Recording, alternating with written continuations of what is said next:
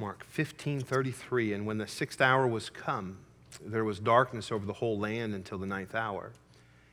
At that 9th hour, Jesus cried with a loud voice, saying, Eli, Eli, lama sabachthani, which is being interpreted, my God, why hast thou forsaken me? And some of them that stood by when they heard it said, Behold, he calleth Elias. And one ran and filled a sponge full of vinegar and put it on a reed, and gave to him drink, saying, Let us see whether Elias will come to take him down. And Jesus cried with a loud voice and gave up the ghost. Father, would you help us today? Oh, Lord, we need your presence. We need your help. We pray the Holy Spirit would just speak to our hearts. Lord, I pray if there's any distraction that we have in our hearts or minds now, that you would just remove that so we could hear from you. And Lord, help us, I pray, as we listen to your voice through the preaching of your word. In Jesus' name, amen. I want to speak to you about a subject here today that really, I believe this, if you've ever gone through this, you understand. And I'll assure you, if you haven't, then you will. And if you never do, you're the rare one that never does, then I believe you just today count yourself fortunate. But we find here in Mark chapter 15, we read of the crucifixion. We read of the time just before the death of Christ. Everything has taken place up to this point. Jesus has been tried, he's been lied about, he's been beaten. The crown of thorns has been placed upon his head. He's been through all of it now. The nails have pierced his hands and his feet. He comes to the place where he's just ready, the Bible says, to give up the ghost or to die. That verse shows us this, that he gave up his life. They didn't take his life, he gave up his life willingly. But here in this passage of Scripture, something that I've never seen before, that has helped me in my study this week, that I want to bring out, and I'm going to give you about 7 or so thoughts here this morning that I want you to write down in your heart. Like I said, if it doesn't help you now, it'll help you later. If it never helps you, then consider yourself fortunate. There was a time just before this that Jesus was in the garden, and Jesus was crying out, praying, if this cup could pass from me. What he's saying to the Lord was simply this: if I cannot have to do this, if there's any other way, let this pass. He, I don't believe, was speaking necessarily of the physical pain that he was going to go through. Although I'm sure he wasn't looking forward to getting beaten and his beard plucked out and a crown of thorns upon his head. I'm sure those weren't anything that he was looking forward to. But I believe when he was asking for this cup to pass, I believe he's speaking of this event. Because at this moment in time is when Jesus Christ, he took all the sin that's ever been committed, he took it upon himself. And at that moment, when God saw that sin, he turned his back. And Jesus, for the first time ever, was separated from his Father. Now, I don't believe, can even conceive of that thought, because in our minds, everything is time. But before time even existed, Jesus was. So, billions upon billions upon billions upon billions upon trillions of years ago, Jesus was. He and the Father was one. The Bible says in John chapter number 1 that in the beginning was the Word. The Word was with God. The Word was God. Jesus Christ is God. It was God the Father, God the Son, God the Holy Spirit. I don't understand all of that to be able to explain it properly today. I just, by faith, believe it because the Bible says it. But we know this, that before time even existed, Jesus Christ did, the Son. Never before experiencing the separation from the Father. Never. But at this moment in time, the Father turns his back on the Son because the Son takes upon the sin of the world, and God cannot look upon sin, and Jesus cries out, my God, why hast thou forsaken me?" And darkness is there. The Bible says that when the 6th hour was come, there was darkness over the whole land until the 9th hour. For a period of time, there was darkness. And for a moment in history, Jesus knew what it was like to be separated from the Father. Darkness. I believe this, and I hope this message is a help to you today. Because I believe that we taste a little bit what Christ went through. I believe that God allows us to go through things because He wants us to become more like Christ.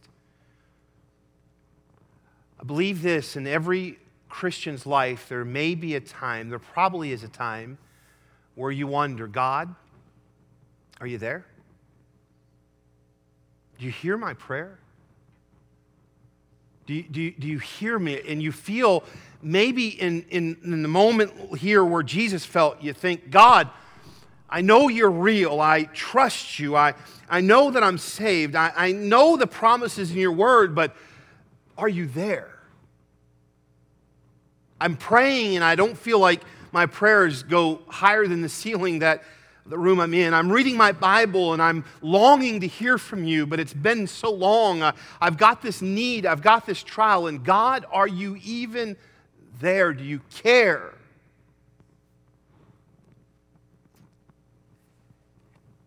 And I want to speak to you today about this darkness. About 13 years ago, 2004, 2005, there was a period of 8 months in my life where I went through this period of discouragement. And often I would say, Lord, are you there? Do you hear me? I remember, it got horribly bad. And I was full-time in the ministry and serving the Lord. And I just felt, though, every single day I'd wake up and I'd say, God, are you there today? Do you hear me? Do you care?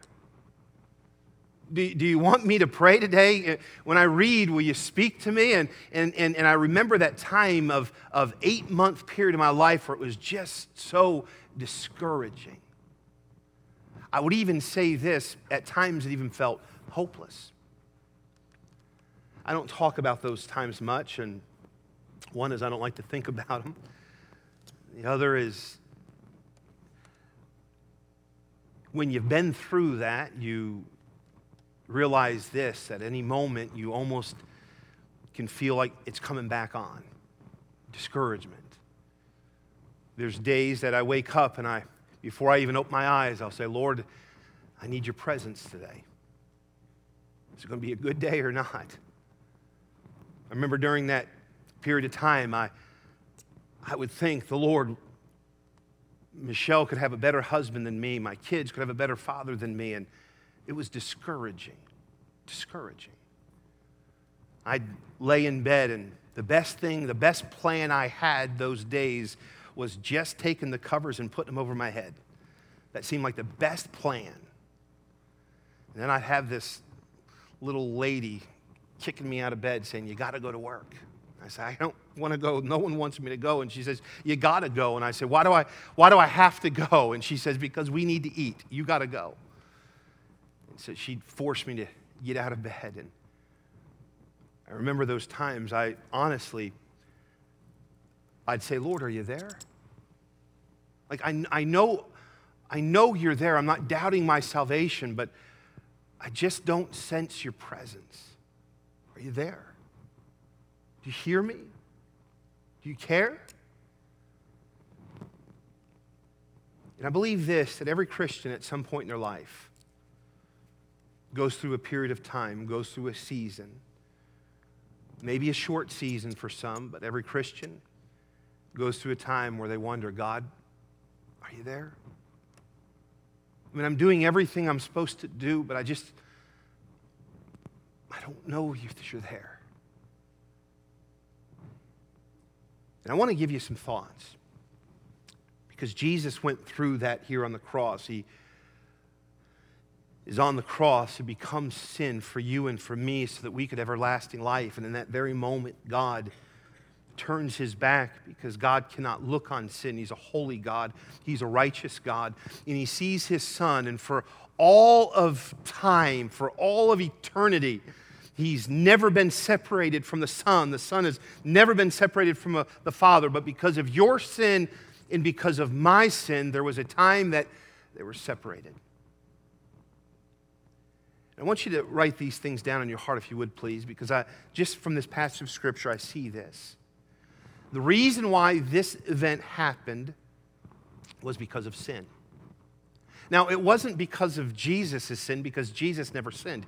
He was sinless. He was perfect. He was God in flesh. And Jesus was here. This event happened in his life, not because of his sin, but because of sin. Eve sinned, causing the need for a Savior. Sin entered into the world, and then every single person now that is born in this world is born into sin. And Jesus Christ had to come and die so that you and I could be redeemed back to God. And he's here on the cross because of sin. He's separated from God. He cries out, my God, why hast thou forsaken me?" Because of sin. Not his sin, your sin and my sin. And there's going to be times in your life that you're going to come to this place of darkness where you cry out, "God, do you care? God, are you even there? God, do you love me? Do you hear me? Do you care what's happening in my life?" And I want you to know, first of all, what I see here, it's because of sin. It's because of sin. And it doesn't mean that you're sinning at that moment, but sin is in our world. And I think of Julie there in the hospital in the Cleveland Clinic, and it's not because she has sinned that she's there paying for that, but because sin exists in the world, there's clinics like that people have to come and get surgery, and cancer exists because of sin. Because of sin, there's times in our life that causes us to think and feel that, "God, you're not there. God, you don't hear me. God, I need you now more than ever, but I don't sense your presence." It's because of sin. Number two, I want you to write this down. It wasn't because he was out of the will of God. Jesus was in the will of God. He was doing exactly what the Father had said. And there may be some that are going through a season in their life, or maybe you've gone through a season in your life where you just think, "God, I just feel like you're not there. I need you to answer these prayers. I need to know that you're here, but I wake up today and I just don't sense your presence. And it's been for a time period of my life, and I need to know your presence." It doesn't mean that you're out of God's will. Because Jesus was doing exactly what his Father had told him to do. These seasons of darkness that they come upon us, they come upon every Christian. As I said, if they haven't, they will. If they don't ever, then count yourself fortunate, because you're very, very few that will ever go through this Christian life where at a time in your life where you wonder, "God, are you there? I need you." It doesn't mean that you're out of God's will. Because I believe that God allows us to go through these seasons like this in our life to cause us to understand Christ and become more like Christ. God uses these times in our life to mold us. And unfortunately, I wish that he could mold us and form us a different way. But God chooses to mold us and form us sometimes through fire, sometimes through hard times, sometimes through trials. But it doesn't mean that just because you're in a trial and you're trying to sense God, just because you just feel like he's not there, it doesn't mean that you're out of God's will. It may mean that this is part of what God's doing for your life. I want you to look with me in verse number 35. The Bible says this, "And some of them that stood by when they heard it said, Behold, he calleth Elias." I want you to write this down, number 3, please. Those looking on won't understand what you're going through. I find this to be true. Those that are looking on, when you're in this period of darkness, those looking on, They don't understand what you're going through. Here they're seeing Jesus cry out, my God, why hast thou forsaken me? And he's crying out this. God has turned his back on Christ because of their sin. Those that are saying, maybe Elias is going to come. They're looking for some event to take place that's never going to take place because what they're hearing and what they're seeing isn't about Elias coming. What they're hearing and what they're seeing is about their sin causing God the Father and God the Son for a moment in time to be separated, never understanding that before, never going to have to do this again, but the Son feeling all the sin of mankind upon him, God looking down and saying, I must not look upon this because I'm a holy God, I'm a just God, and turning his back, and God, for a moment, Jesus Christ saying, my God, why hast thou forsaken me? And those that are looking on don't understand what you're going through. They may think they do. They may see your situation and have their own thoughts of why. I think of Job's friends that came and they're telling Job all the things that Job needed to know and needed to see. And they were telling Job what God wanted Job to know. They didn't have a clue what God was doing. They didn't realize that this was God's plan for Job. They didn't realize that God was testing Job and putting Job through this because God wanted to show that Job would stay faithful. It had nothing to do with what his friends were thinking. It had everything to do with what God was trying to accomplish in his life. Listen, this morning,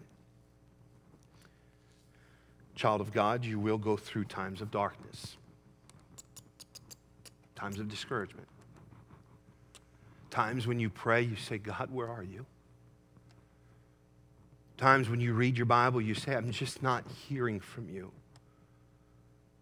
Kind of go through your life just feeling like God doesn't care. And when this happens, realize this: those that are looking on, they won't understand what you're going through.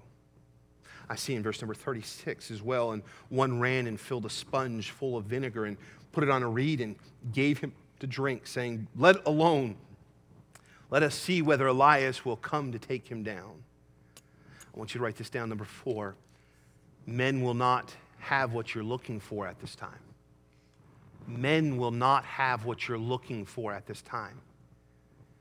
Here, Jesus cries out, and those that are looking on are saying, oh, he's calling for Elias. And one had this idea, I'm gonna help him. And so he took this sponge and he dipped it in vinegar and had it on this rod and reached up to the cross and meant to put this in Jesus' mouth, thinking that he thirsteth and I'm gonna help Jesus through this. And there's going to be some that feel like this, I can help you through this, but they don't have the answers of what you're looking for. Only God does.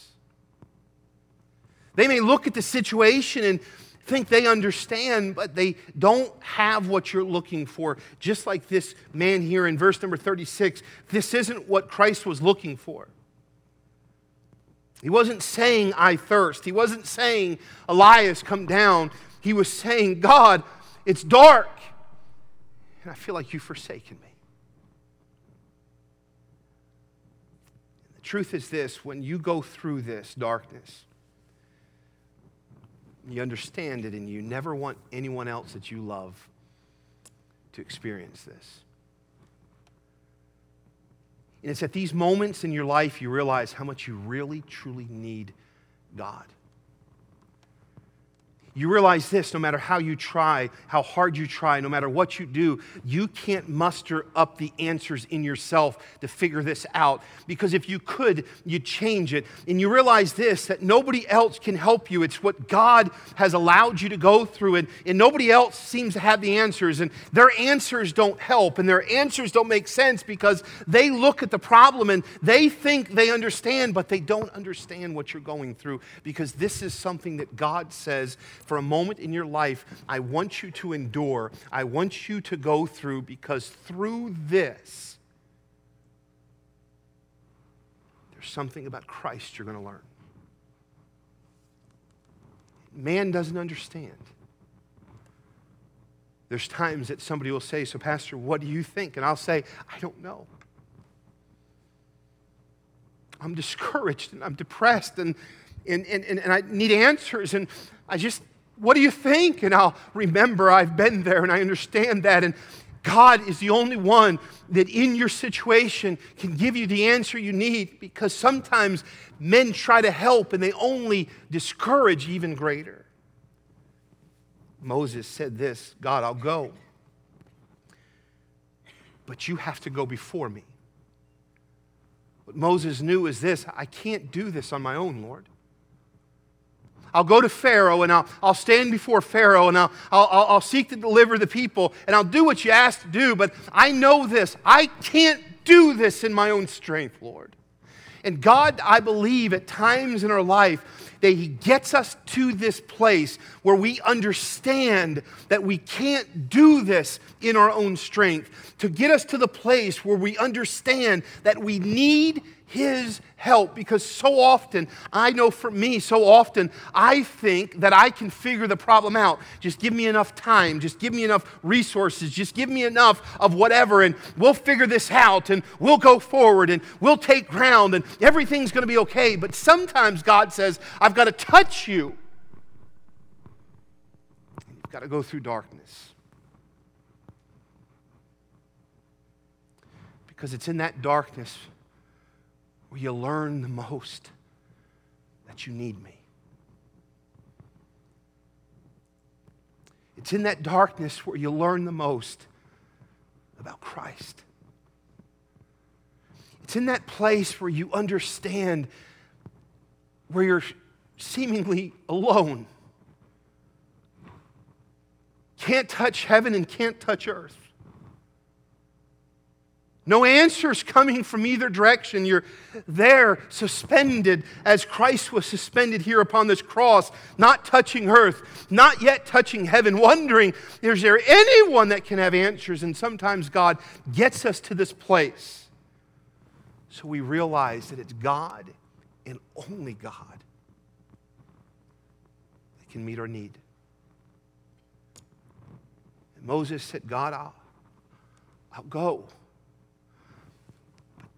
You got to go before me. I can't do this alone. I need your strength. I need your power. I believe this, again, if you've not been there, you will. Christian, if you never experienced this, you can count yourself fortunate because you're few. When that happens, when this happens, I want you to write this down, that number 5, God will remember everything that He has said before. He doesn't leave you there. He remembers everything that He said before, all the promises that He's made, all of the word that He has spoken. He'll always remember. I'm so glad that God never forgets, aren't you? I'm so glad that God doesn't forget that He said, I'll never leave you nor forsake you. I'm reminded of Abraham in Genesis chapter 15 when God says to Abraham, I'm going to make this covenant with you.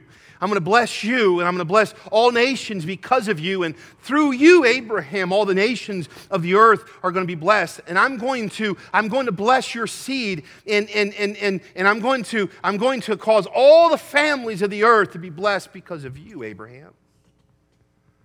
Matter of fact, Abraham, your seed is not going to be as the numbers of the sand of the sea. They can't be numbered, neither can your seed. And from you, Abraham, this Messiah is going to come, the Savior. Kings are going to come from your seed. And he made all of these promises to Abraham. And Abraham said, God, what are you going to do to show me that this covenant is true?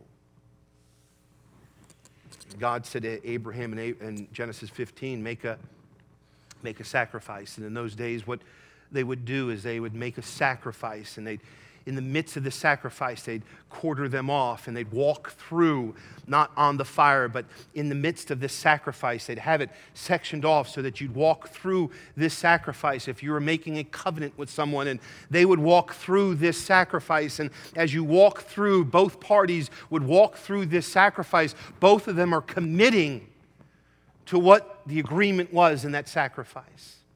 And if one would not hold to their bargain, the other would remind them of this sacrifice, and they would be held to this agreement, this covenant, because of this sacrifice. And God said to Abraham, all right, I'll show you that my covenant is true. I'll show you that I'm going to bless my covenant. And he said, Abraham, I want you to make this sacrifice. And Abraham makes this sacrifice, and he waits upon God, and he waits more upon God, and he gets to the place where the Bible says the birds from heaven come down and begin to eat this sacrifice. It's been there so long, and Abraham shoos all of the birds away, and he's waiting upon God, and God finally, but the Bible says he puts Abraham into darkness. Uses that word darkness. He causes a great sleep to fall upon Abraham. Abraham is wanting to walk through this covenant with God so that God would bless him. He says, what are you going to do, God? And God says, I'm going to give you a covenant. But he puts Abraham to sleep. The Bible says when Abraham falls asleep, this lamp goes through this covenant, this sacrifice. Goes through for God, and it goes through for Abraham. And Abraham is asleep going through this sacrifice. And what God was showing Abraham was simply this, that Abraham, you can't do anything to keep this covenant. You're going to fail. You're going to sin. You're going to do something that's going to break this covenant. My covenant with you is not dependent upon you and your promise. My covenant with you is dependent upon who I am. And I'm going to walk through this for you. And I'm going to walk through this representing me. And this covenant is going to be sure, not because of what you're going to do, but this covenant is going to be sure solely based upon me being God and me fulfilling this covenant. So Abraham, if you ever sin, my covenant is not going to be affected. And I'm so glad the same thing is true with my salvation. I'm so glad there was nothing that I could do to earn it, and there's nothing I can do to keep it, because I'd lose it, because I'm not perfect and I sin. But I'm so glad that I don't have to wake up every day wondering, am I saved today? No, the covenant was made there upon the cross. Jesus Christ died. He made the sacrifice for my sin. That payment was sure. That payment was complete. There's nothing more that must be done. My salvation is sure because of Jesus Christ and what He did upon the cross. And listen to me, that same God that made that covenant with Abraham, that same God that made that covenant with you through Jesus Christ. When you come to those times of darkness, He remembers everything He did before. And He keeps His word. I want you to turn with me, if you would please, to Psalm 16. Psalm 16, in verse number 10. The Bible says this, for thou wilt not leave my soul in hell, neither wilt thou suffer thine Holy One to see corruption. I want you to see that word, that two words, Holy One, those are capitalized. That is Jesus Christ. He is prophesying. He is saying that you are not going to allow Jesus Christ to just simply die upon the cross. You're not going to let Him see corruption. He's going to rise again. He's coming out of the grave. And so there's a promise that was made. And so at this moment in Mark chapter 15, when God turns His back on Jesus, He's not going to stay that way, because He made a promise that He'd resurrect Him again. He remembers everything He said before. And my friend, listen, when you're in that place of darkness, you aren't going to stay there forever, because God remembers His promise. And at that moment, you experience grace. Hear me, please. There's times in our life that we wouldn't experience this level of grace unless we're going through the darkness. There's many things that you experience, people go through, and you say to yourself, I don't know if I could ever go through that. The reality is this, you can, because of God's grace. I remember when my father-in-law called me and said, Brian is dead. And I said, what are you talking about? He said, Brian, we just found him dead in the house. Brian's dead, 32 years old, Michelle's brother dead, and you would think to yourself, if I was a parent, if I was a sibling, if that was my family, I don't think I could endure that. I don't think I could go through that. The reality is, God gives grace in those dark moments, in those times where you feel like you can't go on, in those times where you think, I don't know if I could endure, at those times where you feel like, God, you're not there. Where are you? We experience His grace. It's at those times we experience grace that we would never experience any other way. Now for me, I probably would say, probably most of us, I would love to live my life, Linda, on the mountaintop, all good. Wouldn't that be great? Never a problem. It's sunny up there. It's beautiful up there. It's wonderful up there. But it's in that valley of darkness we really, truly understand God's grace. That we never get, we never understand, we never receive when we're up here on this mountaintop. And I would never wish anyone to have to go through that valley, but I know for confidence sake, I can tell you today that when you're there, you'll experience God's grace, and He doesn't leave you there to die. He brings you there to experience a level of grace that you'd never experience except for the fact that you're going through that path.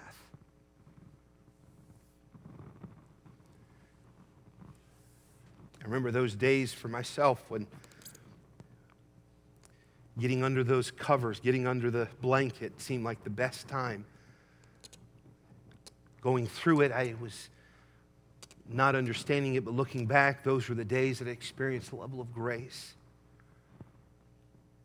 Those were days that God taught me. Those were times that God dealt with me. And then situations now, I look back now and I say, God, those were the days, those were the months, as long as they were, as hard as they were, as dark as they were, those were the times that you were molding me. Those were the times that I experienced your grace, the greatest, so that now when I'm ministering to someone over here and I see them in that darkness and I see them saying, God, will you just answer me? I know I can say for sure that in that place you'll experience a level of God's grace. And He won't leave you there. God will remember everything He said before. I want you to see in number 6, God's going to remember how you helped others. I believe in this time that God remembered Jesus all the times He delivered many out of darkness in His life. God's going to remember what you've done to help others. God's going to remember the good that you've done. God's going to bless you, and God's going to give you the level of grace because God's going to remember the help that you've helped with other people. God's going to deliver you. And then lastly this morning, I want you to write this down. Go with me to Romans 8, please, if you would. Romans 8, verse number 11. But the Bible says this in Romans 8:11, but if the Spirit of Him that raised up Jesus from the dead dwell in you, He that raised up Christ from the dead shall also quicken your mortal bodies by His Spirit that dwelleth in you.